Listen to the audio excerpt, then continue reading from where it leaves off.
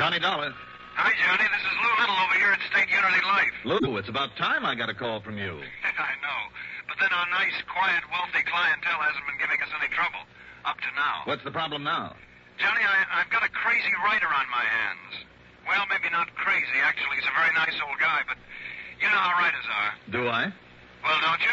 Only writer I have any contact with is Johnstone, the man who dramatizes these cases of mine to put them on the air. And he's perfectly normal? Well, let's see. He's kind of a nut about fishing. Is he? If it isn't fishing, it's something else. So help me, every one of them is, well, they've got some peculiarity. Look, Lou, if liking to fish is a peculiarity, I'm the nuttiest guy around. Well, you know what I mean. They get so wrapped up in things. Anyhow, this man, this author, is a nut on murder. Writes nothing but murder stories. That's all he thinks about. So that makes him a killer? Can you think of anyone better qualified to plan a perfect crime? You have reason to think something like that's going on, Lou? Maybe. Maybe you better come on over here and let me tell you about it. Yeah. Maybe I better.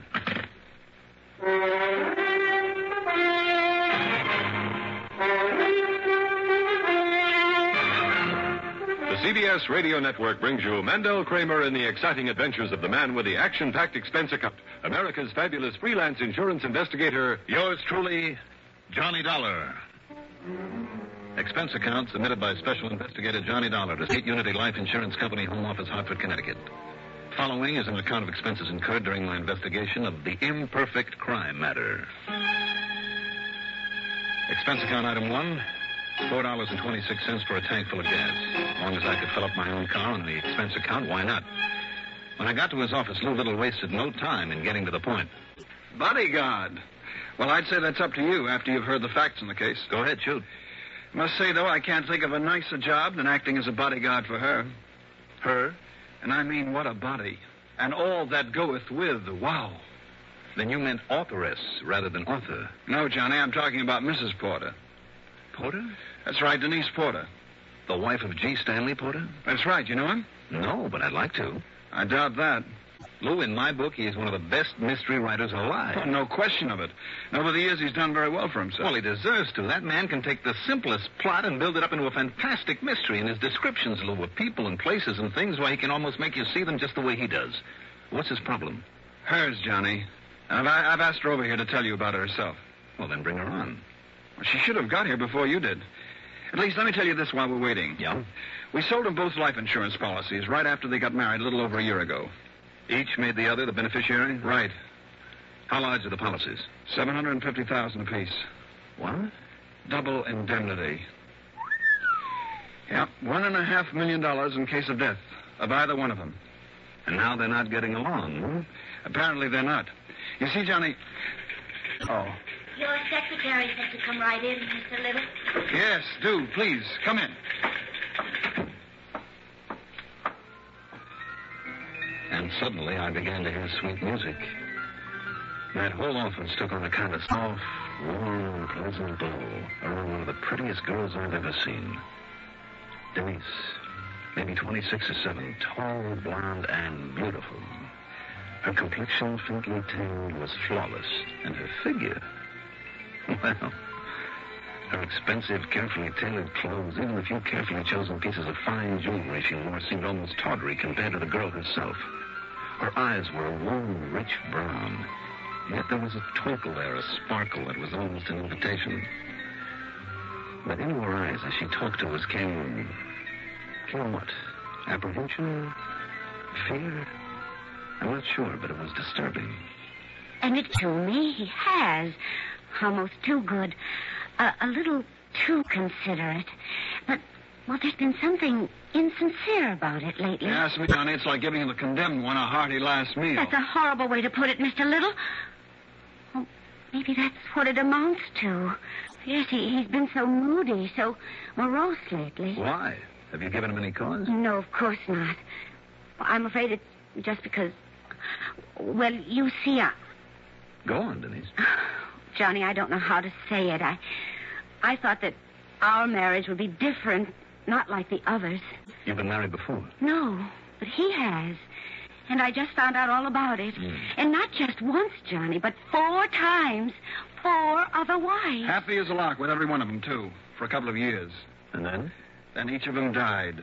Suddenly, unexpectedly. Under suspicious circumstances? Apparently not at all. Apparently a couple of them were accidents. But mind, I use that word, apparently. He's such a master of the perfect crime, Johnny. In his writing, I mean. But don't you see? That's all he thinks about. Planning perfect crimes, perfect murders. It's almost an obsession with him. And when I found out that right after each of them died, he'd written another book about the murder of a woman. But to commit a crime and then put it into a book would be ridiculous. What I said about authors still goes, Johnny. Well, do you or you, Denise, have any real reason thinking that he might have murdered his other wives? 4 in a row? And each of them after only a year or two? And each of them well insured? Doesn't prove anything, Lou. Not the least suspicious, huh? Well, of course I am, but if nobody's been able to prove anything, why... I'm scared, Johnny. The way he's been acting lately. And this not knowing what he's thinking or planning. If only I could know what he's writing about. Locked up there in his study every day, all day long, most of the night. And I lie there alone in my bed every night, wondering what sort of a clever, diabolical trap he's setting for me. If he is. I'm sure he is. And the same thing will happen to me that happened to the other 4. Unless you can help me. Unless he falls into his trap himself. How long has this been going on, Denise? Months now, Johnny. Several months. So she finally called this morning and asked for you. Please, Johnny. Will you help me? Will you protect me from whatever trap he's setting for me? Of course he will, Denise. I'm not sure. You're not sure? Johnny. Let me think about it, no? I'll be in touch. Maybe in a couple of days.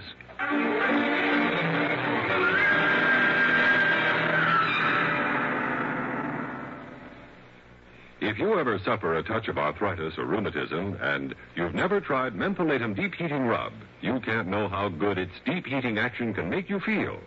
As you massage it into painful areas, you feel its deep heating action. You know relief is on the way. Mentholatum Deep Heating Rub is an extra strong combination of active ingredients for safe, temporary relief of minor arthritic, rheumatic pain. Use greaseless, stainless Mentholatum Deep Heating Rub often.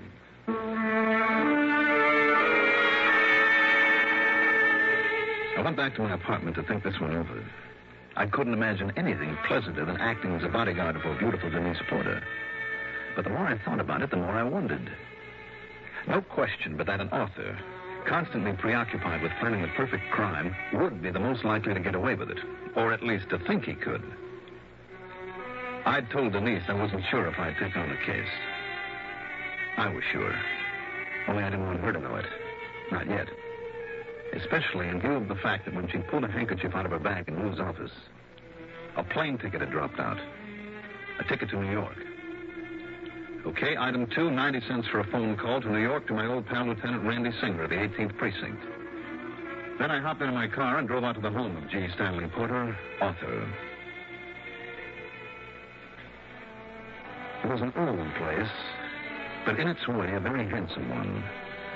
The front door of heavy oak led into a large reception hall, its floor of polished marble.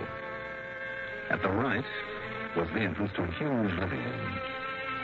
At the left, a long, straight staircase, also of oak, going up to the second floor in a sort of gallery with various bedroom doors facing on it.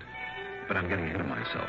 That front door was opened for me by a man in his late 50s, tall, well-built, handsome, with a shock of white hair. Yeah? Mr. Porter? That's right. My name is Dollar, Johnny Dollar. Oh, come in, Mr. Dollar. By all means, come in. Thank you. I don't know what brings you here, but I can assure you it's a real pleasure to see you. Thank you again. I've been following these exciting exploits of yours for years on the radio. I'm glad to hear that. Let's see now. About 6 feet, huh? That's right. Perhaps 160 pounds. On the nose. Dark hair and eyes of gray, is it? Mm-hmm. And built like a steel spring, I'm sure. Oh, well. Just the way I've always visualized you. But, what I can do for you? Your wife isn't home. Oh. I see. She's been checking with you or one of your companies about our insurance. Something like that, yes. Well, now, I'm sorry, Mr. Dollar, but I can assure you we have all we need, and surely they aren't making you fill in your time as an ordinary salesman. No, Mr. Porter. It's just that where policies the size of yours are involved, we like to keep in touch, that's all. Well, it's a matter of making sure that we're hale and hearty and able to keep up the fantastic premiums they charge for a man of my age. I can assure you that everything's all right. Well, seeing this home of yours and the way it's kept, I'm sure it is. No, I'm a writer, you know. I certainly do know. I've read and thoroughly enjoyed most of your books. And things have been going nicely for me, financially, I mean. And, well, as long as I have the money, I like to surround myself with beautiful things, this home, the garden, beautiful paintings. And a beautiful wife. Yes. Denise is beautiful, isn't she? Very. Young, beautiful, full of vitality. Yes, I'm very lucky for a man of my age. And I suspect that all she needs to do is ask, and you give her everything she wants. Everything? Well, I try, but working the way I do, the long hours alone. You see, Dollar, my writing is a sort of compulsion. Writing is my whole life. I get ideas from everything, from everyone I meet. Now, it may sound morbid, but even the passing of my former wives, and believe me, I love them dearly, gave me ideas for stories. And if I don't get them down on paper and work them out immediately, well, I have to, or I'll lose them. You understand that, Dollar? No, I think so. Oh. But apart from some of my, perhaps too much of my time, I try to give her everything to keep her happy. And, of course, when I die, she'll have not only my insurance, but other things and money as well. It's the least I can do when you consider how she nursed me back to health from an almost fatal illness. And if she dies before you? Have that happen again? Lose her, my little Denise, the way the other... Sorry, Dollar, forgive me. I'm sorry she isn't here. She went down to New York with some of her girlfriends, and she won't be back until after the theater. Mm-hmm. Well, it really doesn't make any difference, I guess. As long as you're here, come along. Up to my study, second floor. Only it's really where I practically live these days with the book I work on. Oh? I'd like to talk further with you. Who knows? Maybe some of your exciting adventures will give me plot material. I'll lead the way. Well, you coming? Yes. Oh, why do you say it that way? A little surprised, perhaps, at the way I move around this place? More than a little, Mr. Porter. Why? Just because I happen to be totally blind?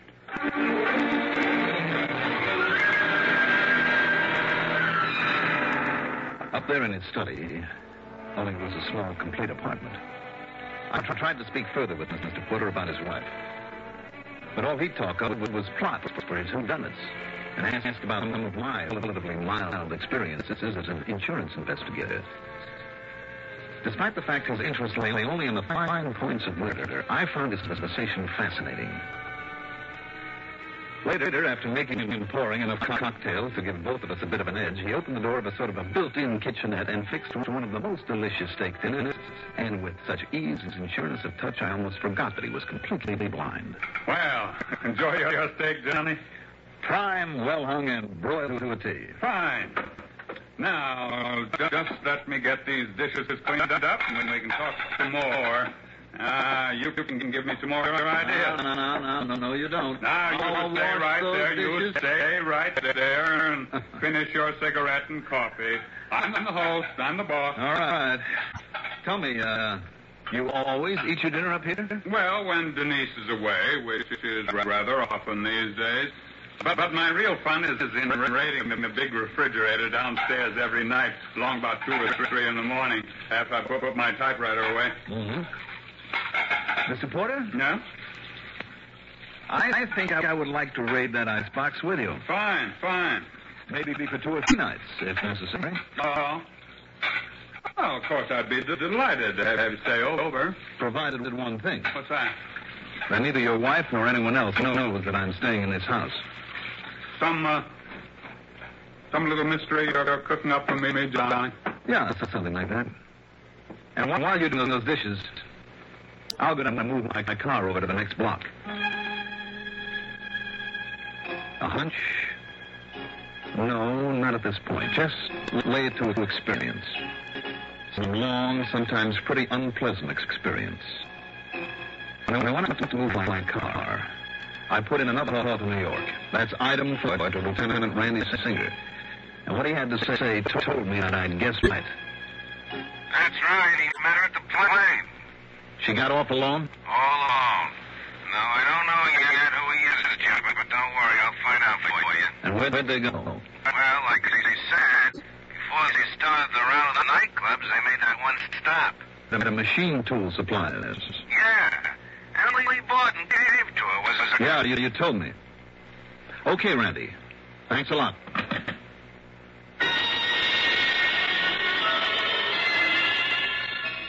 It all added up. And why call me in on the whole thing? As a cover-up, of course. To convince me so that I would convince the law when it was all over that Mr. G. Stanley Porter had slipped up. With his mind on his book, he'd forgotten the trap he'd set. That he'd fallen into it himself. That's what it would look like, all right. And what was the trap? Johnny, this mysterious behavior of yours intrigues me more than you may realize. Well, who knows? Maybe you'll get some material for a story. Well, at least give me some clues to what you're up to. Look at it, Mr. Porter. Maybe it'll be later. Maybe tomorrow. Whatever you say. Another drink? No, thanks. I'm fine. See, may be that I'm ahead of you. Huh? What is it, sir? Front door. Denise is home. Now, as I told you, Johnny, she'll stop in here for a minute to say goodnight to me. So if you do this little stunt of hiding from her, she's coming up the stairs now. I'll give it to my typewriter. When I look back on it, the business of hiding in that tiny kitchenette with the door open only cracks seems almost childish, like a couple of kids playing mystery story. But believe me, this was playing for keeps.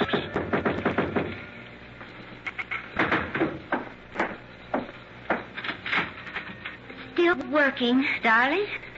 Yeah, usual. Did you enjoy the play, Mandy? Oh, the other girls seemed to like it. How's it all about? Oh, you know, usual thing. Oh, I'm terribly tired, dear. I think Oh, there's plenty of milk and a nice chocolate cake. Your favorite kind in the refrigerator.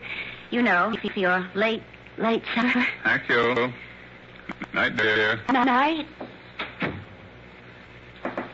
Well,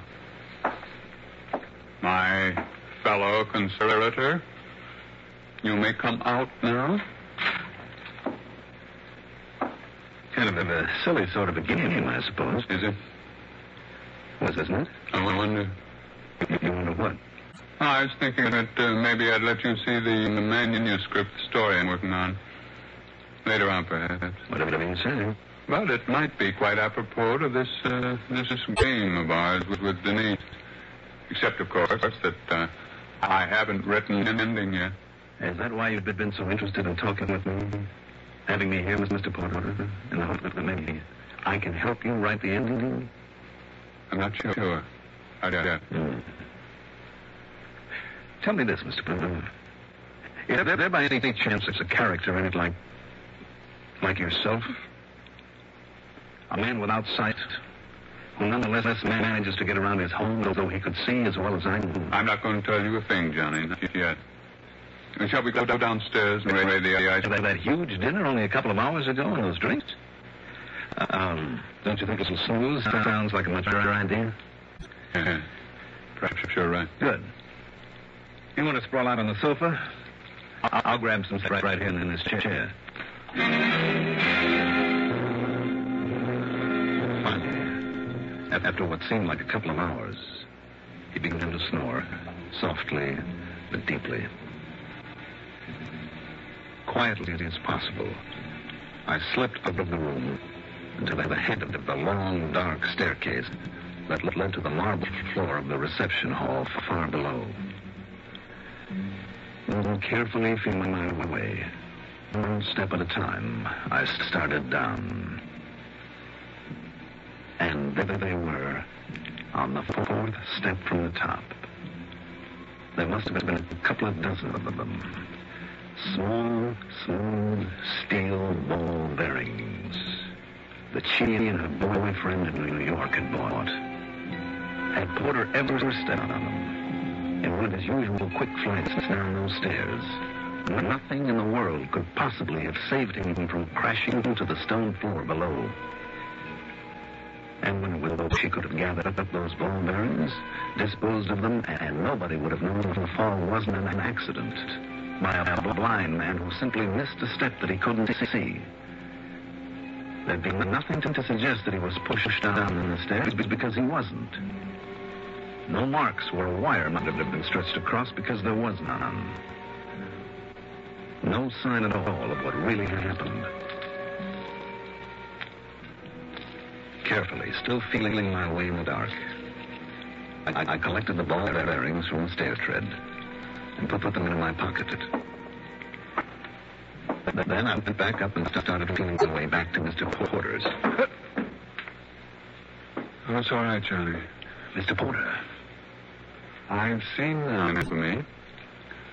Or rather, my ears have told me. I'm sorry, Mr. Porter. And it looks as though you have given me an ending to my story, doesn't it? You mean your story is about this? About Denise? And her having got tired of living with an old man? About her lover in New York? Yeah. I'm afraid I've known all along, Johnny, about a lot of things. And a man of my age married to a lovely young girl, only half his age. I guess that's why I felt in the beginning, Mr. Porter, that if one of you were plotting to kill the other, it wouldn't be you. All I didn't know was how she would try it, or when. What'll you do now, sir? No, I know it's really none of my affair. Now give me the little steel balls you found. When I give them to her, and she sees that I know,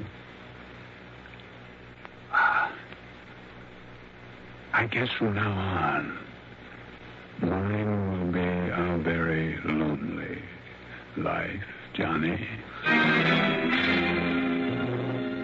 I left him then, walked out to my car, drove back to my apartment, poured myself a good stiff drink, and have been quietly sitting here writing out this report. Whatever may have happened when he faced her with the evidence of her attempt to murder him is none of my affair. The expense account? Forget it. Yours truly, Johnny Dollar.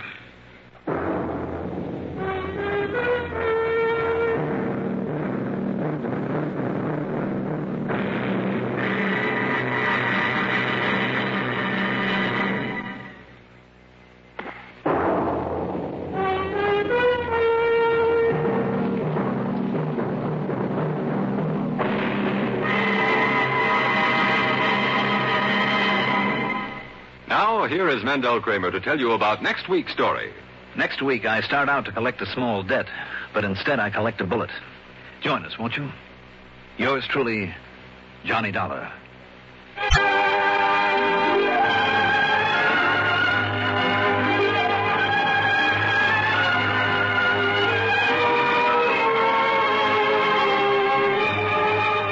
Yours truly, Johnny Dollar, is written by Jack Johnstone, produced by Bruno Zerato Jr., directed by Ed Oates, musical supervision by Ethel Huber. The part of Johnny Dollar was played by Mandel Kramer. Also heard were Alan Manson as Lou, Evelyn Joster as Denise, Raymond Edward Johnson as Porter, Eugene Francis as Randy. Be sure to join us next week, same time, same station, for another exciting story of yours truly, Johnny Dollar. This is Art Hanna speaking. Every year, compliance regulations change thousands of times. And every year, ADP makes thousands of seamless platform updates so businesses can focus on everything else, like running their business. Grow stronger with ADP, HR, talent, time, and payroll.